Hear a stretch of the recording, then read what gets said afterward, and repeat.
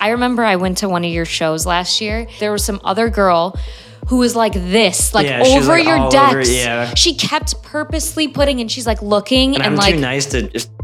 I was about to do that. It's like, dude, he can't see. Slap her hands out of the way. Just, like he can't see. Like she was like pretending like she was like cooking up with. Yeah, I know. I was like, this. Whenever I see that, I'm like. You yelled at her though. I did yell at her. I did. Yeah, I do that for you. I was like, thank God. I am non-confrontational unless it comes to you at this point. Yeah, because she just wouldn't stop. She was just drunk. She was really drunk. But like, she's in like half the footage from that show.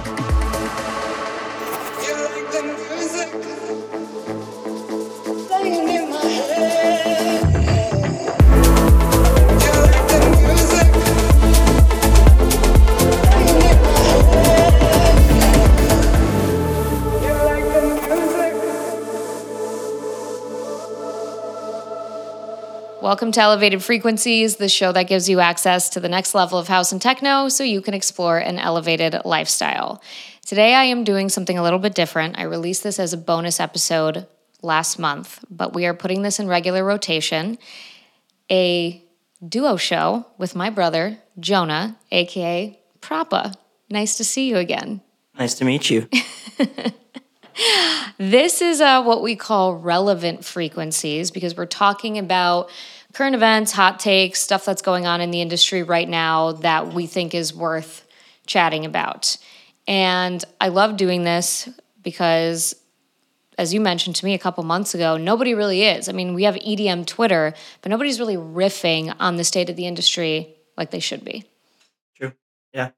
It's kind of just... It's always been an industry of kids, not in a bad way at all, but we've all just kind of been experiencing it and not really like doing this side of it. You know what I mean? Like the high level postulating and reflecting and yeah.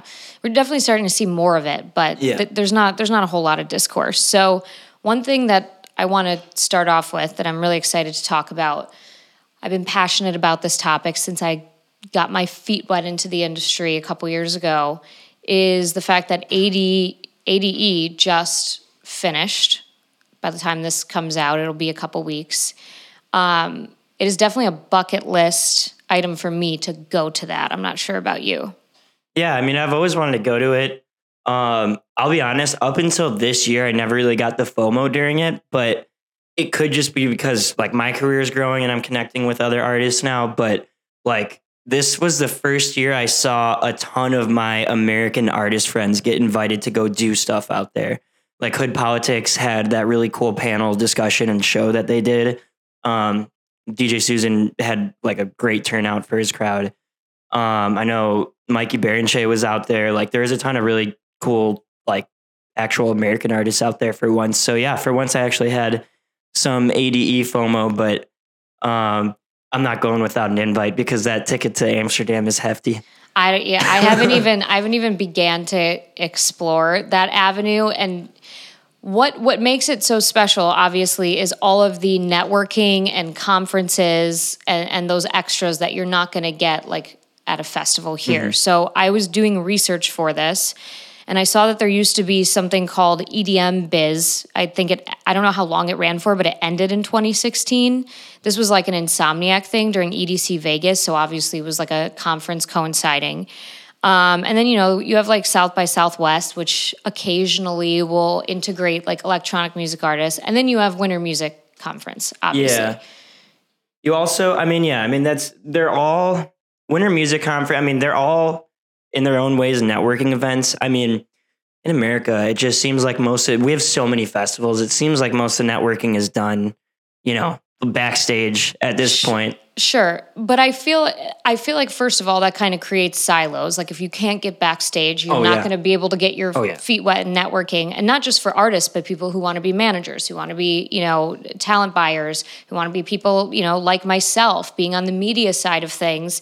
You really kind of have to figure out those back alleys to navigate and meet people, whereas these conferences, like you all have a reason to be there, and the reason is networking. Because people get weird too about networking at festivals because it's 100%. like we're just here to have fun. It's either that or like, I I'm not going to lie, when I have a show, at least because I don't play like a ton of shows right now, like when I'm traveling out of state and I have a show, the last thing I want to do before I go on stage, if I'm like headlining or something, is try to network. Like I can't get in that headspace. It's nothing against anyone, you know? Yeah. No, like a club or festival is a place to say hello and make a connection and maybe, you know, get like an Instagram handle or a phone number or whatever, but you're not like sitting there talking about business and you're not sharing ideas. The music is loud.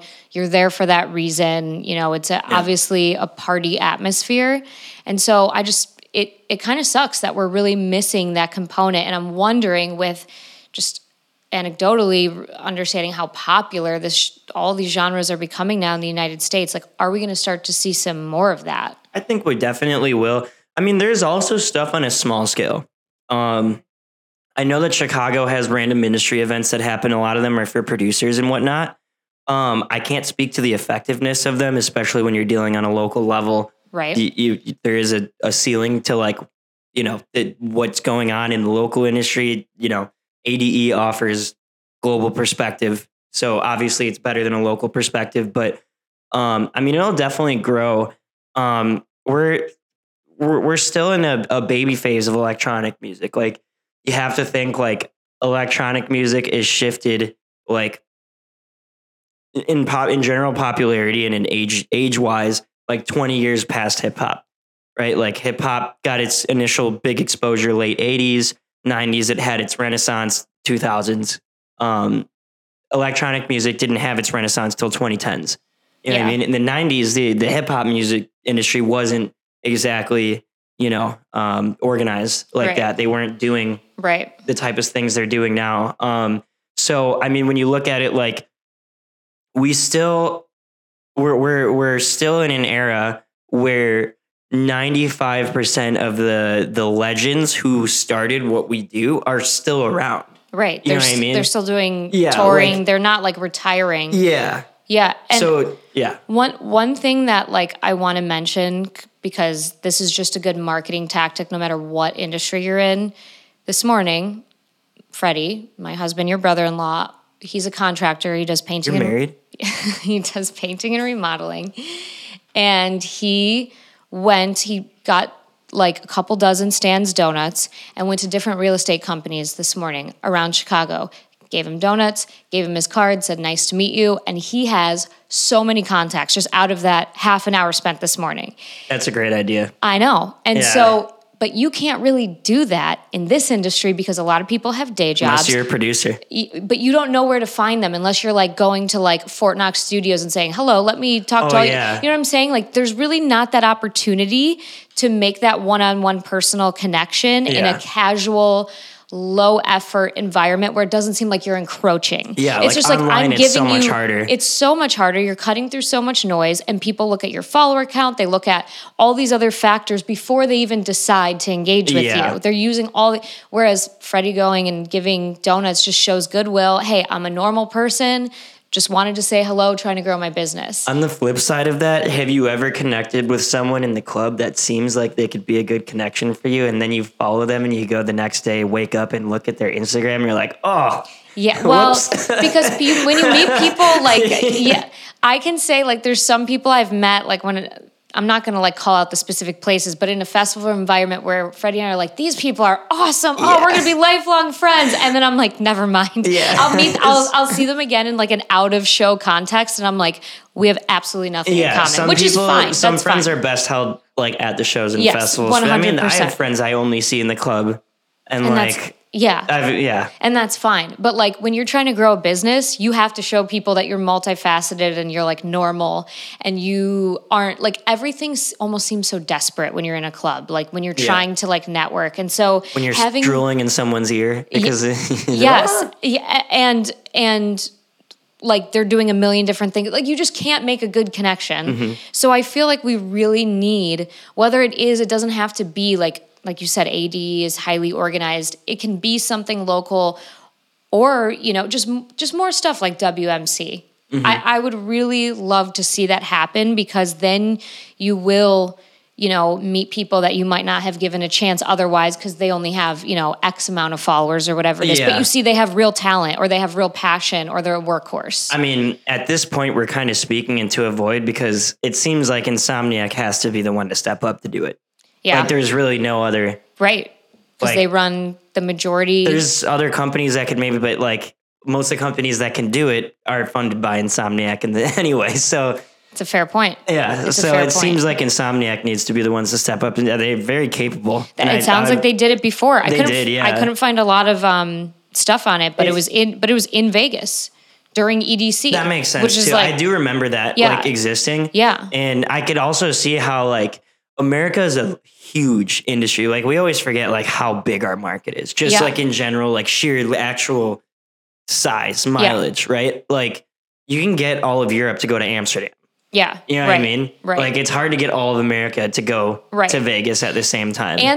But you know what? I found an interesting stat. I mean, I don't know how true it is because it was from Wikipedia, but like apparently 40% of attendees come for WMC. From out of the country. Yeah, so like people, non-Americans. So that shows that the demand, like there's interest there. In something like if they're willing to travel, here, guaranteed people from the United States are desperate for something like this. The one thing I will say, like, without actually being a marketing event, Miami Music Week is probably where most people in America are doing like their networking in person. Smaller parties, more like curated events, that's definitely a better place because it's not just, hey, we're in a loud club and like whatever, like curated events, definitely. So many of my like friend DJs have like bumped into like their idol DJs or whatever, just walking through, hotels that they're staying in and stuff because they're all in the same place. I mean, that's really... Obviously, the benefit of ADE is everyone's in the same place. Right. And you know why you're there. Yeah. Like that's the thing. Like if we could just have a space to know that this is meant for networking, then it doesn't come off as like desperate or like annoying. Because I know I'm super like conscious of that. Like I never want to try to steal someone's ear for like I don't do any sort of networking in the It's to club. a fault for both of us though. Is it not? Yes, we both should be more bold about like making introductions. Yeah. Or in general, just like repping ourselves. Like I feel like both of us, we both have like a tendency to look at certain things and be like, oh, that might be cringe. Like I wouldn't do that. But a lot of the people we know that are succeeding are doing those things that we don't want to do. Because like there's this girl on TikTok who always talks about if you want to be famous, you have to not care about being cringy. Yeah. And it's the truth. It's true, man. It's the truth. Like people that you and I have, not anybody like here that we know, but just like celebrities in general, like how are they so famous? Like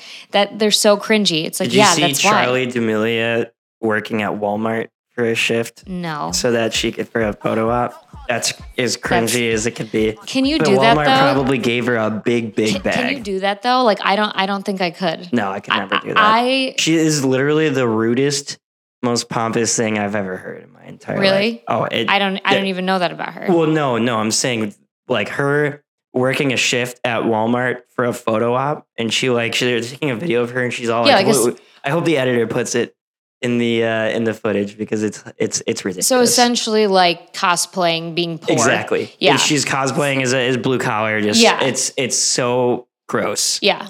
Like, well, that's a good segue into our next topic, which is like DJs who are a brand versus DJs who share their personal life, because this is a point we've belabored over and over, but like the content machine you have to be relevant on social and stuff like that, like shticks is one way to get people to follow you. And it's negative PR too. I'm sure they knew that people were going to be like angry. Right. About using that. Controversy. Yeah. But that's in their more favor. Comments. Yeah. Yeah. So this is like I said, we've talked about this so many times, but for me, let me start here. When I am looking for a guest for my show, and, not trying to sound whatever, but there's definitely like boundaries and guidelines I have for picking guests. And it is that they show, like their persona signals to me that they're willing to have deeper conversations about creative entrepreneurship, mindset, manifestation, just being, having a positive, outlook, all these things. Versus if they don't show that, that's fine. There's nothing wrong with them. And maybe they are that kind of person too, but they don't show it. Yeah. But for me, to make sure I have a productive conversation on my show, I need to have somebody that's kind of showing who they are. And that can be through personal post, or it could be through branded content. Yeah. I feel like you, besides your occasional funny fucking stories, which are like my favorite, you don't really show you're very much like, I'm a branded DJ. Yeah, I think I tote the line in between both, which is it's really hard, because my one thing is I make myself extremely accessible, and I think that's really important. Like, not accessible like you can call me whenever, but it's like everything I do in the studio, like my whole production process is out there online. You can go on YouTube, you can subscribe to my Patreon, you can go to Dropgun's YouTube, Instagram, their Instagram, anywhere. And you could watch videos. I have videos of me producing full songs front to back. Yeah. I'm an open book about my process, and I help people out. I give tutorials. I explain things. So in that sense, I'm personable, but I definitely have like a brand behind it where that's part of your brand. Yeah. Is like the mentorship and like the intricacies of production. Yeah. Like that really fascinates you. And I know that that's fascinated you since I grew up together, and I watched you tinkering around with instruments and stuff. So that's like part of your brand. Yeah. Which is cool because that's not, obviously you put a lot of effort into your content. It's the halfway but that's in between like being extreme, like too personal. Yeah. And then being like a complete brand that's like just cardboard. You know what I mean? Right. And it's a low effort in the sense that like this is who you already are, so it's easy to like turn that into a brand. That's why I leaned into it, because it's like, well, I'm not, I can try to be funny, but it's like the most real version of me is just what I know, just production. I think that's important for a lot of artists too, and that's not to be, With that said, the reason why I kind of thought about that, I was thinking on this topic in the first place was like, I toss back and forth on whether or not I think more DJs should show their work. I don't think it's like absolutely necessary for you to like be taken seriously by any means, but it does do a lot for making your brand. You could still be like a hardcore branded DJ and have a little bit of that like peek behind the scenes. It'll go such a long way. It's humanizing. Yeah. Like it's interesting.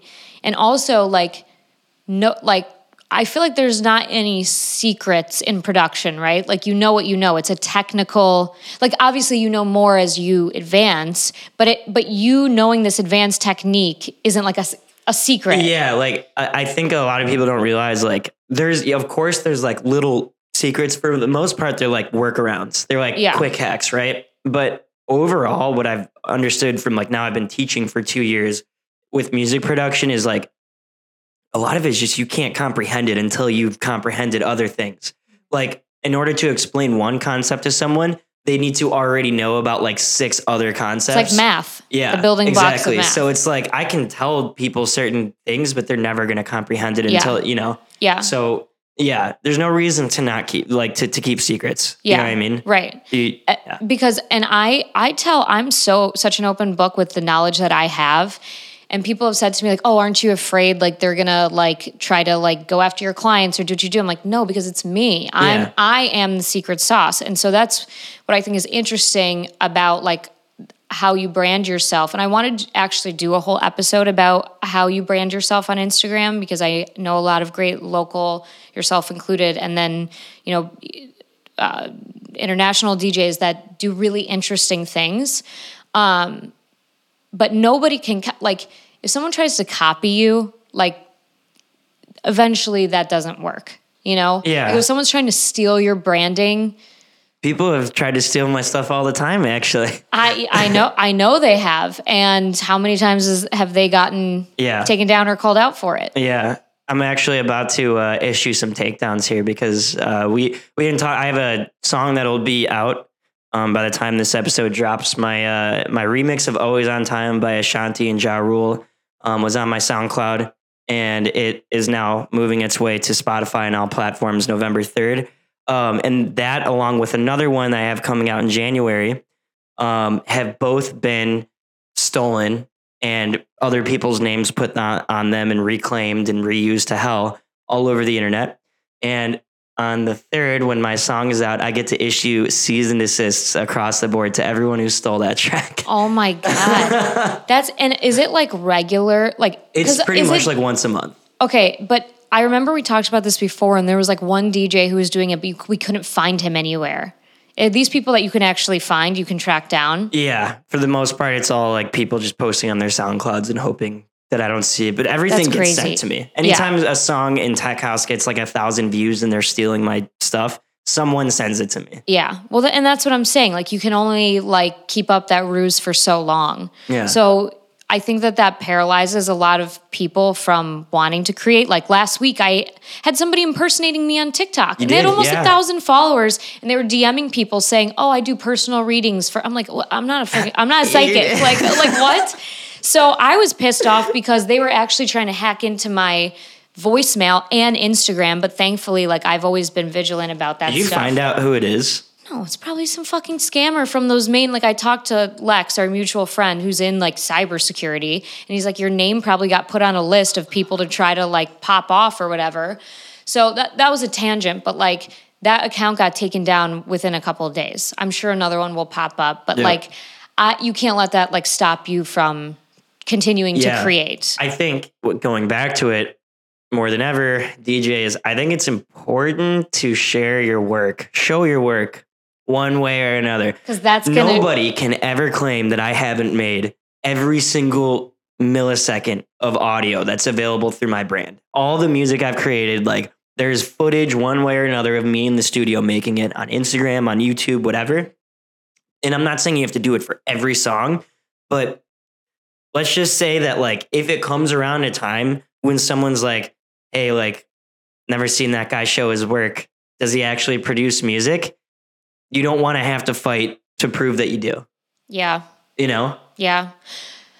That opens up a can of worms for me. Like, I feel like, and I can't even name anyone off the top of my head, but I feel like a lot of artists, and this just goes for any genre that has a strong brand where like shticks and like creating content's part of their persona, they probably are having a lot of stuff ghost produced, and people just pay attention. Oh, look at how many followers they have. Look at these funny videos they make.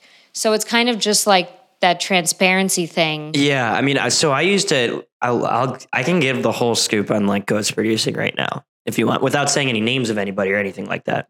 Like the thing about ghost producing, going off of what you said, is you realize how accessible it is. It's actually extremely accessible. I do it myself. Yeah, you gave me the theme song of my show. I used, what was it called? Ghost. Yeah, EDM Ghost Production. Yeah, that website's fantastic, but that's a legitimate like. Yeah, it's a business, but you have to understand they're only charging $400 to $1,200 per song, so it's not like it's inaccessible. Right. Back when electronic music was kind of having its renaissance blow up during like Big Room, you know, like when the whole world was starting to discover it. Ghost producing a song like Martin Vorwerk was the big one. He was charging tens of thousands of dollars per song. You know what I mean? Now it's not like that. It's extremely easy to be ghost produced at this point. There's different levels to it. You can buy songs off websites really easily. You can find guys like me who are always looking for cash. And I worked for 2 different people just directly producing for them, where they would tell me what they want me to make and I would make it. And there's also like the halfway point is when there's a kind of an epidemic of people just downloading packs that have loops in them, like pre-made loops. So like I work for Drop Gun Samples. We make songs associated with the packs that we sell, right? Like to promote the packs. Like this is what you can do with the sounds that are in the pack. And we'll press those sounds into loops because people might want to use them for some, which most of the time people use them for good, right? They use the loop and then they build something around it. A lot of times people are just re-putting together songs with slight changes. And there was a dubstep DJ, I forgot her name, but she got called out for it on EDM Twitter earlier this year for stealing an entire song out of a pack. So that's the other way. And it's happened a lot more than people realize because there's a lot of packs that go unnoticed out there. Yeah. Well, the industry people know what's up. It's the fans a lot of times are none the wiser. But that's the thing. You can't have a career with longevity if you're doing shit like that because eventually somebody is going to, sniff it out. Yeah. Yeah, for sure. I mean, if you have money, you can definitely pay your way. Yeah. I think at the level you're just talking about, you can't, if you have somebody that you've hired, that's like just your official ghost producer. And I'm going to say something controversial, but maybe not. If you can DJ and you have a ghost producer that you pay really well. Yeah. And people like you and you're a good DJ. It's a great discussion to have because I don't like the he doesn't make his music, fuck him. You know what I mean? Because there's some people who are just she doesn't use ghost produce, she doesn't produce, but I interviewed Sam Divine at EDC last year and she's like, I'm not a producer, I just love DJing. Mm-hmm. And that's a separate skill set. Yeah. And so if you want songs that you really love, but you don't want to learn how to make, but the sounds or whatever, it's almost like how I consult certain people how to be on camera, or I consult people on certain things. They're ultimately bringing it to the finish line. I kind of feel like if you're not misrepresenting, I don't really see a problem with it. You can acknowledge that an artist doesn't produce their own music and have maybe less respect for them than someone that produces all their music and goes that extra mile, but still enjoy them. And it's about their attitude towards it too. What is the Fisher Chris Lake situation? Chris Lake produced, we don't know. We're not allowed to talk about it really. All right. Cut that out, James. I don't know, but this is my ignorance. I don't know. Whatever it is, it's working. Yeah. Whether it is or isn't. Yeah. And I had a point on that. This has been happening. I think that people don't realize this has been going on forever. And now, I can take this back. If you go back to just hip hop, not even back to right now, there are still ghostwriters. You know what I mean? Right. Ghostwriters have been around in hip hop for 20 years. Yeah. That's a normal thing. Ghostwriters have been around in pop music. Anything. Ghost singers.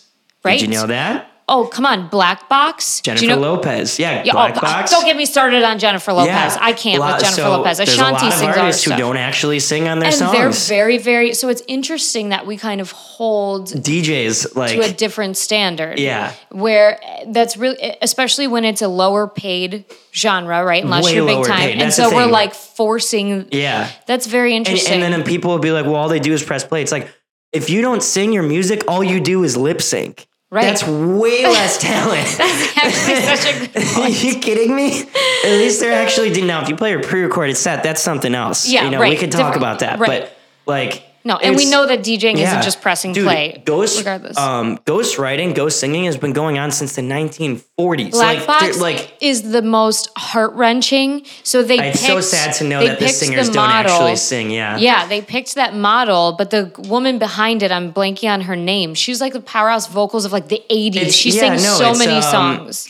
She's already been. She's the one who did. She's the voice on the Fisher song too. Is she? I'm pretty sure on we're gonna have to look back at it. Yeah, I have to look up her name, but Black Box. But yeah, the cat came out of the bag once everyone else started resampling her. Yeah. But there's also who's that singer duo?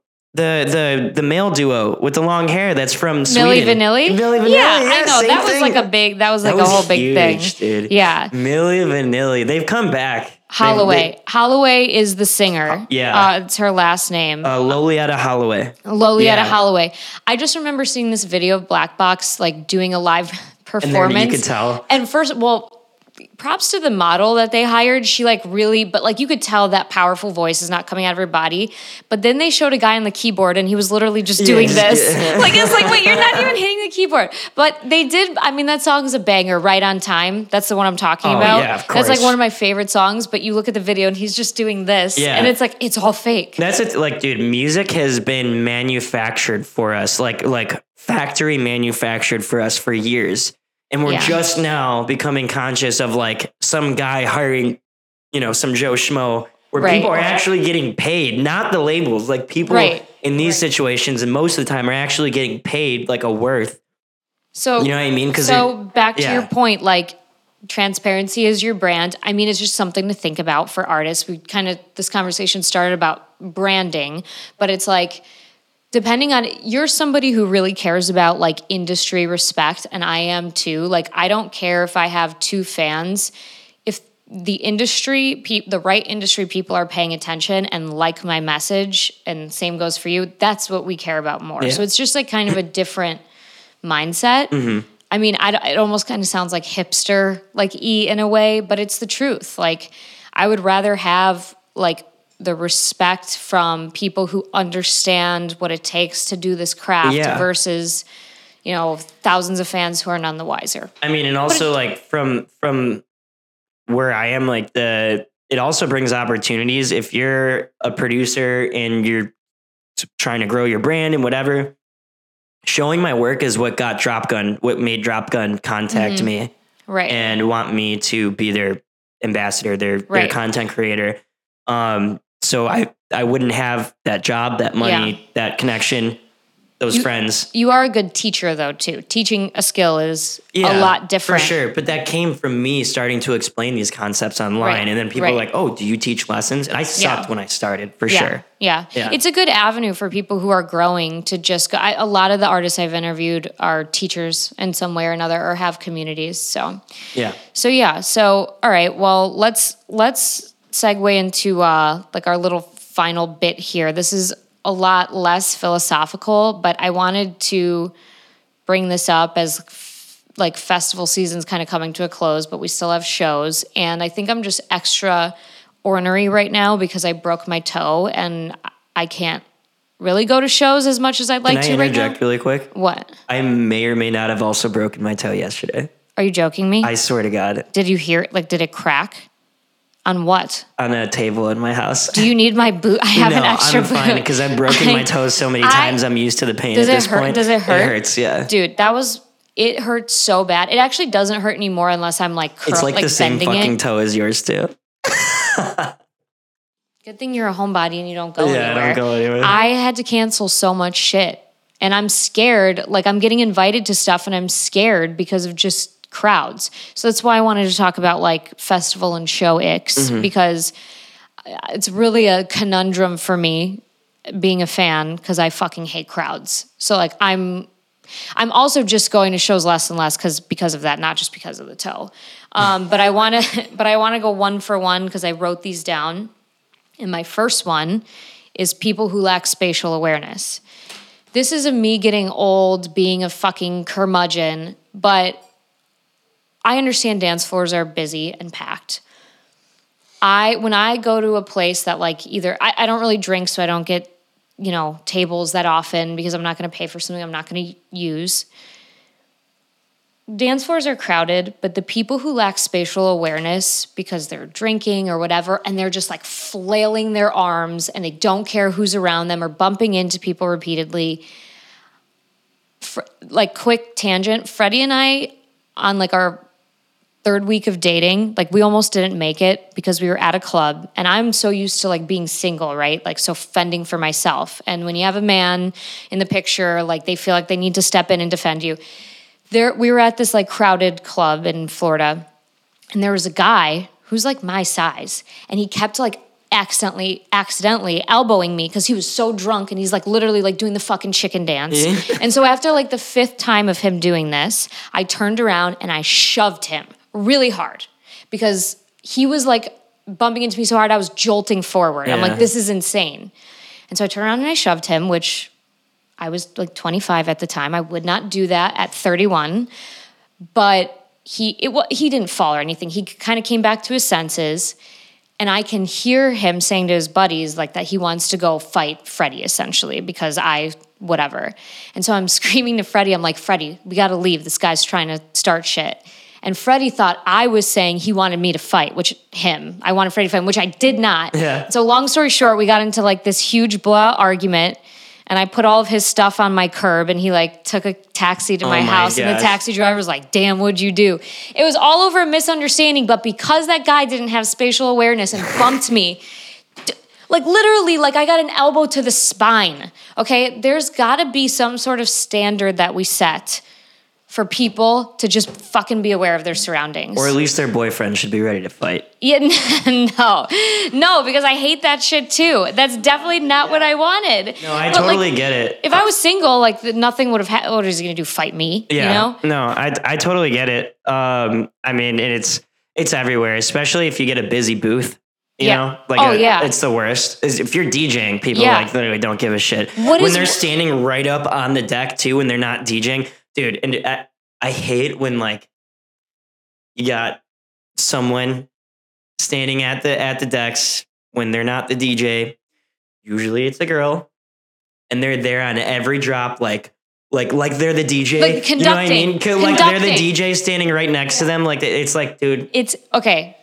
It's either a girl. Or it is a drunk ass Chad. Yeah, it's a buddy of the DJ or a buddy of a buddy. You know what I'm saying? Someone who just has no business. My buddies, though, I'm telling, get the fuck out of here, dude. Yeah, like, I think I'm telling him immediately to get the fuck out of there. Your friends know, though. Like, I'm trying to remember what DJ was it that I saw recently. I probably shouldn't even say it. But I just remember there was a guy that got up there, and you could tell he was like, maybe a finance bro or something, and he's up there like conducting and telling people to clap and like doing things. It's like, what are you doing?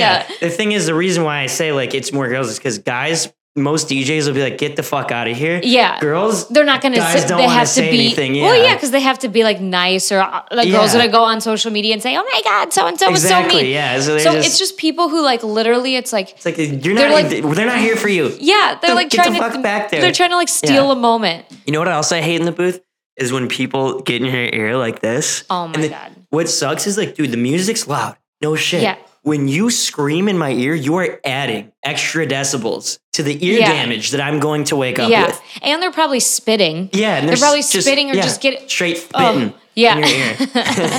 I fucking hate that. Dude, have you ever had someone scream in your ear? Like the music's loud and you're managing it, and then someone screams in your ear and you're like, oh, fuck, my ear hurts now. Like, because they just add that extra little bit to the damage. And what do you have to say? Like, again, like we're not networking in the club. Important? Yeah. What do you have to say that is he grandma dying? You need to hear, like, what the fuck are we doing? Like that you have to hear right now. Yeah. You didn't even have, you had handsy people over the decks, which is kind of like the same thing, like spatial. I remember I went to one of your shows last year, and you were dating somebody at the time, and there was some other girl that was standing, like your ex was in the booth with you, but there was some other girl who was like this, like over your decks. She kept purposely putting, and she's like looking, and I'm like too nice to just. I was about to do that. It's like, dude, he can't see. Slap her hands out of the way. Like he can't see. Like she was like pretending like she was like cooking up with. Yeah, I know. I was like, this. Whenever I see that, I'm like, you yelled at her though. I did. I did yell at her. I did. Yeah, I do that for you. I was like, thank God. I am not confrontational unless it comes to you at this point. Yeah, because she just wouldn't stop. She was just drunk. She was really drunk. But like, she's in like half the footage from that show. Yeah, right. You can't even like promo anything. I can't even use a video from that show because of her. Dude, I have been low alcohol for the past couple years. I hope to. No, you were never like that. I've never been like that. Like the one name drop I will say is, if I can even remember, I almost said Martin Garrix. No, who the hell was I in the booth with at Live? Because I got taken up there and they told me like no phones, nothing. And I was standing there. I don't know. It was some fucking big. Some EDM guy, like EDM. Yeah. You said Martin Garrix. It wasn't Martin Garrix, though. It definitely wasn't Martin Garrix. Isn't that embarrassing? I don't remember.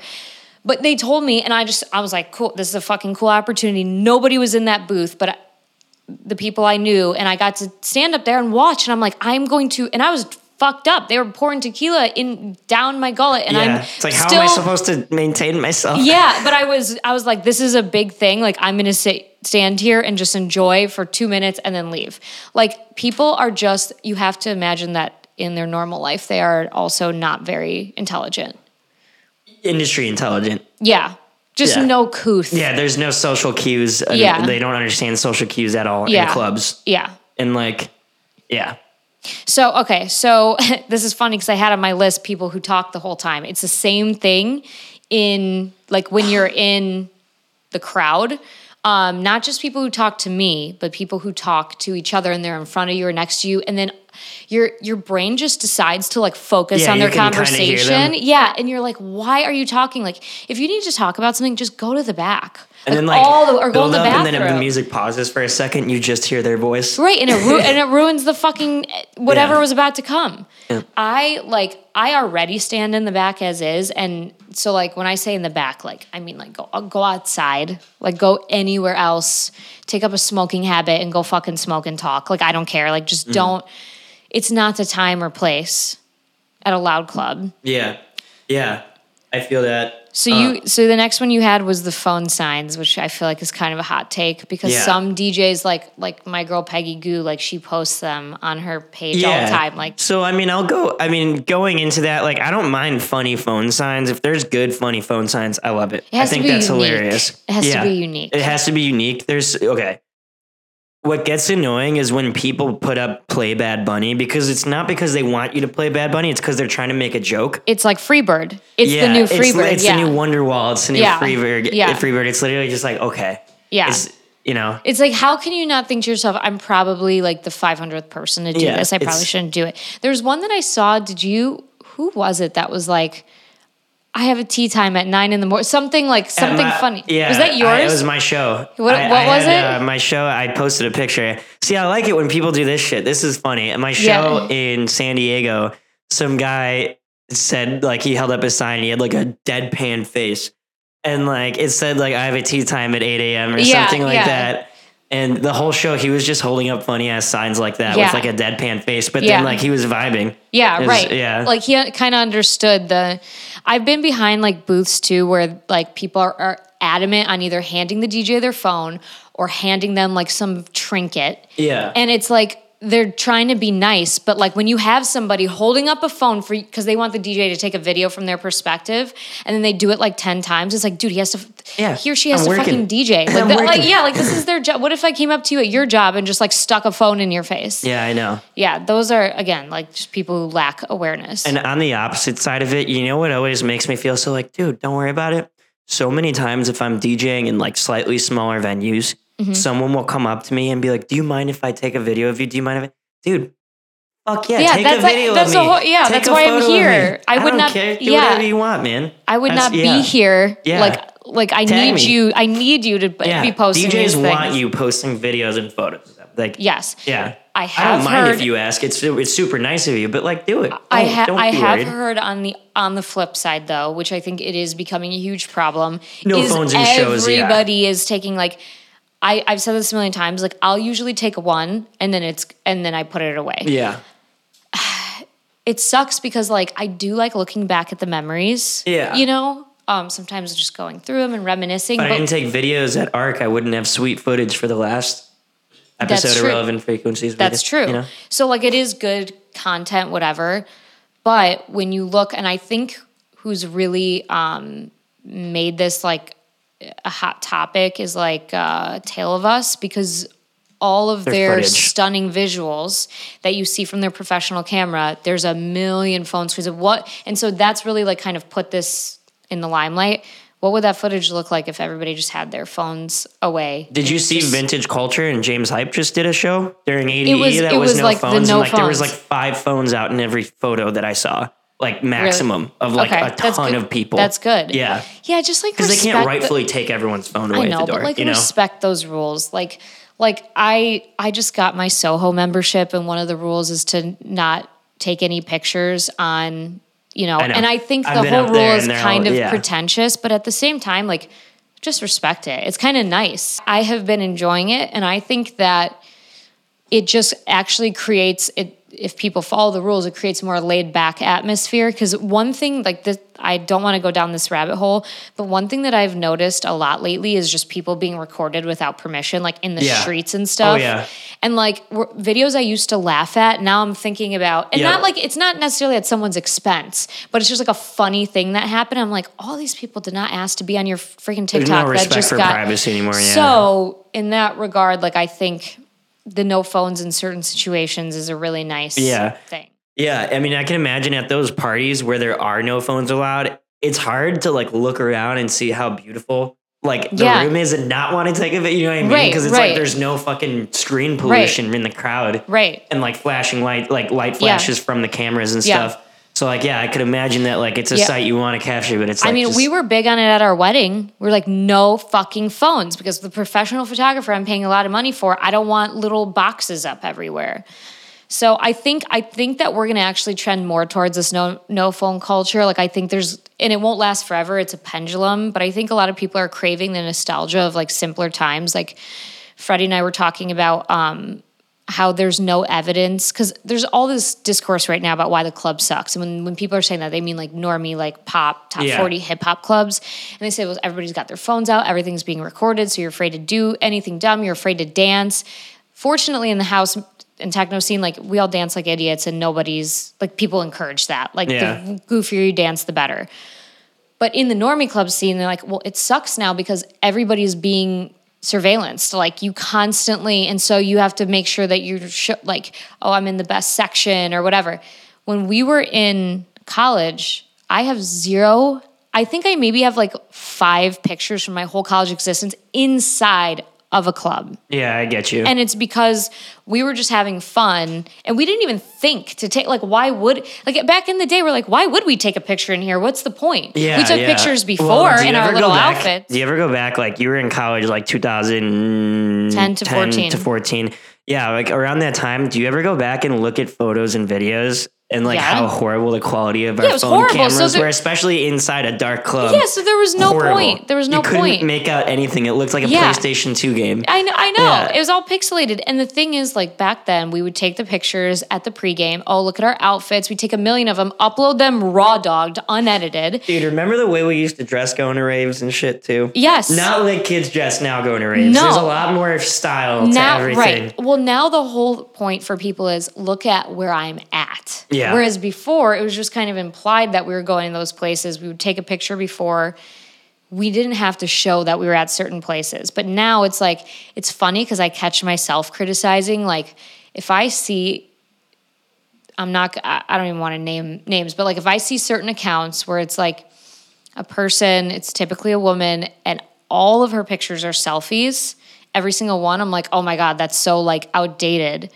But now I'm like thinking like, wait, like maybe when she's out, she's just having fun. Yeah, so she's not taking pictures. Right. I'm like, shit. Like, so I'm like catching myself being a hypocrite. And on the other side of that, I don't know who needs to hear this. This has been spoken about a lot, but if your story is a fucking 50 little white ticks on Instagram and each one is just you at a festival or a show and it's like, I'm not watching any of it's like that. Shooting fireworks, like videos of fireworks. Yeah, it's like taking videos. I'm not watching jack shit. No. Literally. No. I know. Like, find the one good moment to take a cool video and then put it away. Yeah. You don't need your phone out the whole time. Yeah. All right. So we've got that. My last one is people who try to move in large groups. This is more a thing at festivals or bigger shows, like ones at Radius. And I feel like this happens more, I don't know, like I haven't been to like a bass or dubstep show since I was a kid, but it sometimes happens where like you have people like 10, 15 people deep.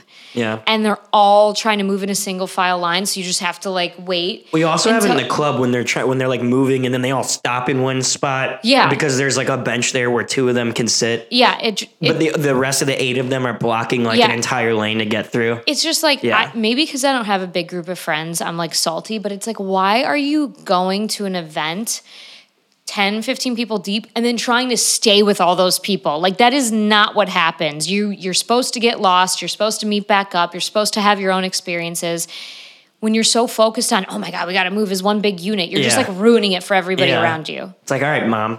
Yeah. You know what I mean? Yeah. It's like, like we don't like, and then of course at festivals they use the totems, which is another huge ick, to make sure everybody follows them. I like to be nimble when I go to shows, so I'm rolling like 1-2 people deep. And sometimes I'll say, hey, you guys want to get closer? Cool. I'll stay right here. I'm Yeah. not fucking moving. You guys go enjoy. And, you know, like literally if I go with like Freddie and like, you know, you or something, like you two move up and I hang back. I don't get it. No, I get that. All right, your last one. This My is like last one in general was just that drink prices and prices at festivals in general. You shouldn't pay the same price for 2 drinks that you could pay for a shirt, a piece of merch. Yes. There's obviously reasons. I mean, the upcharge is gratuitous. It's insane. There's obviously reasons why they need to upcharge. I mean, you've worked in multiple bars. Yes. So what? So how do you compare the upcharge of like a festival or a club versus like a restaurant? What would you say? Well, I mean, like a beer at a festival that, you know, is like a regular, like 12, 16 ounce pour is going to be no less than $9, usually $12-ish. That same beer at a bar is going to be $5 to $7, depending on what kind of beer you get. Yeah. Is it because the price of the festival tickets are relatively inexpensive? What festival tickets are inexpensive? Here's what I'm saying. It is inexpensive. Well, ARC was very expensive this year. But when you consider the production, I mean, the event I went to on Saturday, which was unbelievable, at the Epiphany Center, their Halloween party, it was the Rituals. Shout out to them. That was incredible. I know the person who does all of marketing for Epiphany Center. He's not Rituals associated. He just works for Epiphany. He said that they put like 35 G's into production for just that event. Production costs a lot. So I'm saying, and we've talked about this, the low margins are the drink prices to make up for the margins everywhere else. Oh, they're 100%. They're doing some of that. Because when you think about the ticket price with all the production, if you're paying on average, let's say $150 to $300. I'm going to do this right now. If there's 50,000 people at 10-year festival and say you have VIP packages and you have base packages, so the base spread is around $300 packages that people are spending, that's $15 million on ticket sales. Okay? You can't tell me you can't pay out artists and production with that. I don't know. I don't work an event. I mean, okay, you got to think about permits. You got to think about security. You're not paying for the whole event in $15 million. Don't get me wrong. But like double charging for every single drink I agree. I'm not justifying. I'm just wondering what is a reason. And like charging absurd for water, like there's like $10 water. Yeah, I mean they say that they have like water stations which or never whatever. Work. Like that literally, like bullshit. there's been so many issues at festivals with it. Like I don't think you can't rely on like a natural pump or a local pump to support 50,000 fucking that's people. Fair. Also, ever. Canned water sucks ass. I hate canned water. Yeah. I hate it. Do you like it? No, I don't like it. I like boxed water, actually. I've never had that. That stuff's actually not bad. I don't know why. I've never had that. It's like carton. I'm all about the sustainability of having, but I just think canned water tastes weird. Yeah, tastes I don't like water and aluminum or anything. Yeah, Aluminium, as they say in the UK. Yeah. So no, I agree. I mean, I think the drink prices are. I mean, I don't really drink anymore either, so that also kind of helps my case. Yeah, they are. I wonder what a fair markup is. The problem is it's just like going to a baseball game. They know you're there. They know you want it, so they can charge it. You can still get like a Miller Lite at the Cubs game for like $7-8. Yeah, but then you're drinking Miller Lite. Yeah, but you like Miller Lite. No, I don't. I like High Life. Oh, right. Excuse me. Big difference. I wouldn't know because I don't think I've ever had either. Maybe Miller Lite in college. But so that's the thing, though. They've got you captive, right? They have you captive. That's why there's no in and out privileges at any show or festival because they don't want you to go drink somewhere else and then come back. Yeah. So that's that. One more note before we sign off here that I want to make, not about on this topic, on a separate topic. I keep getting reminded recently, every year, of Avicii.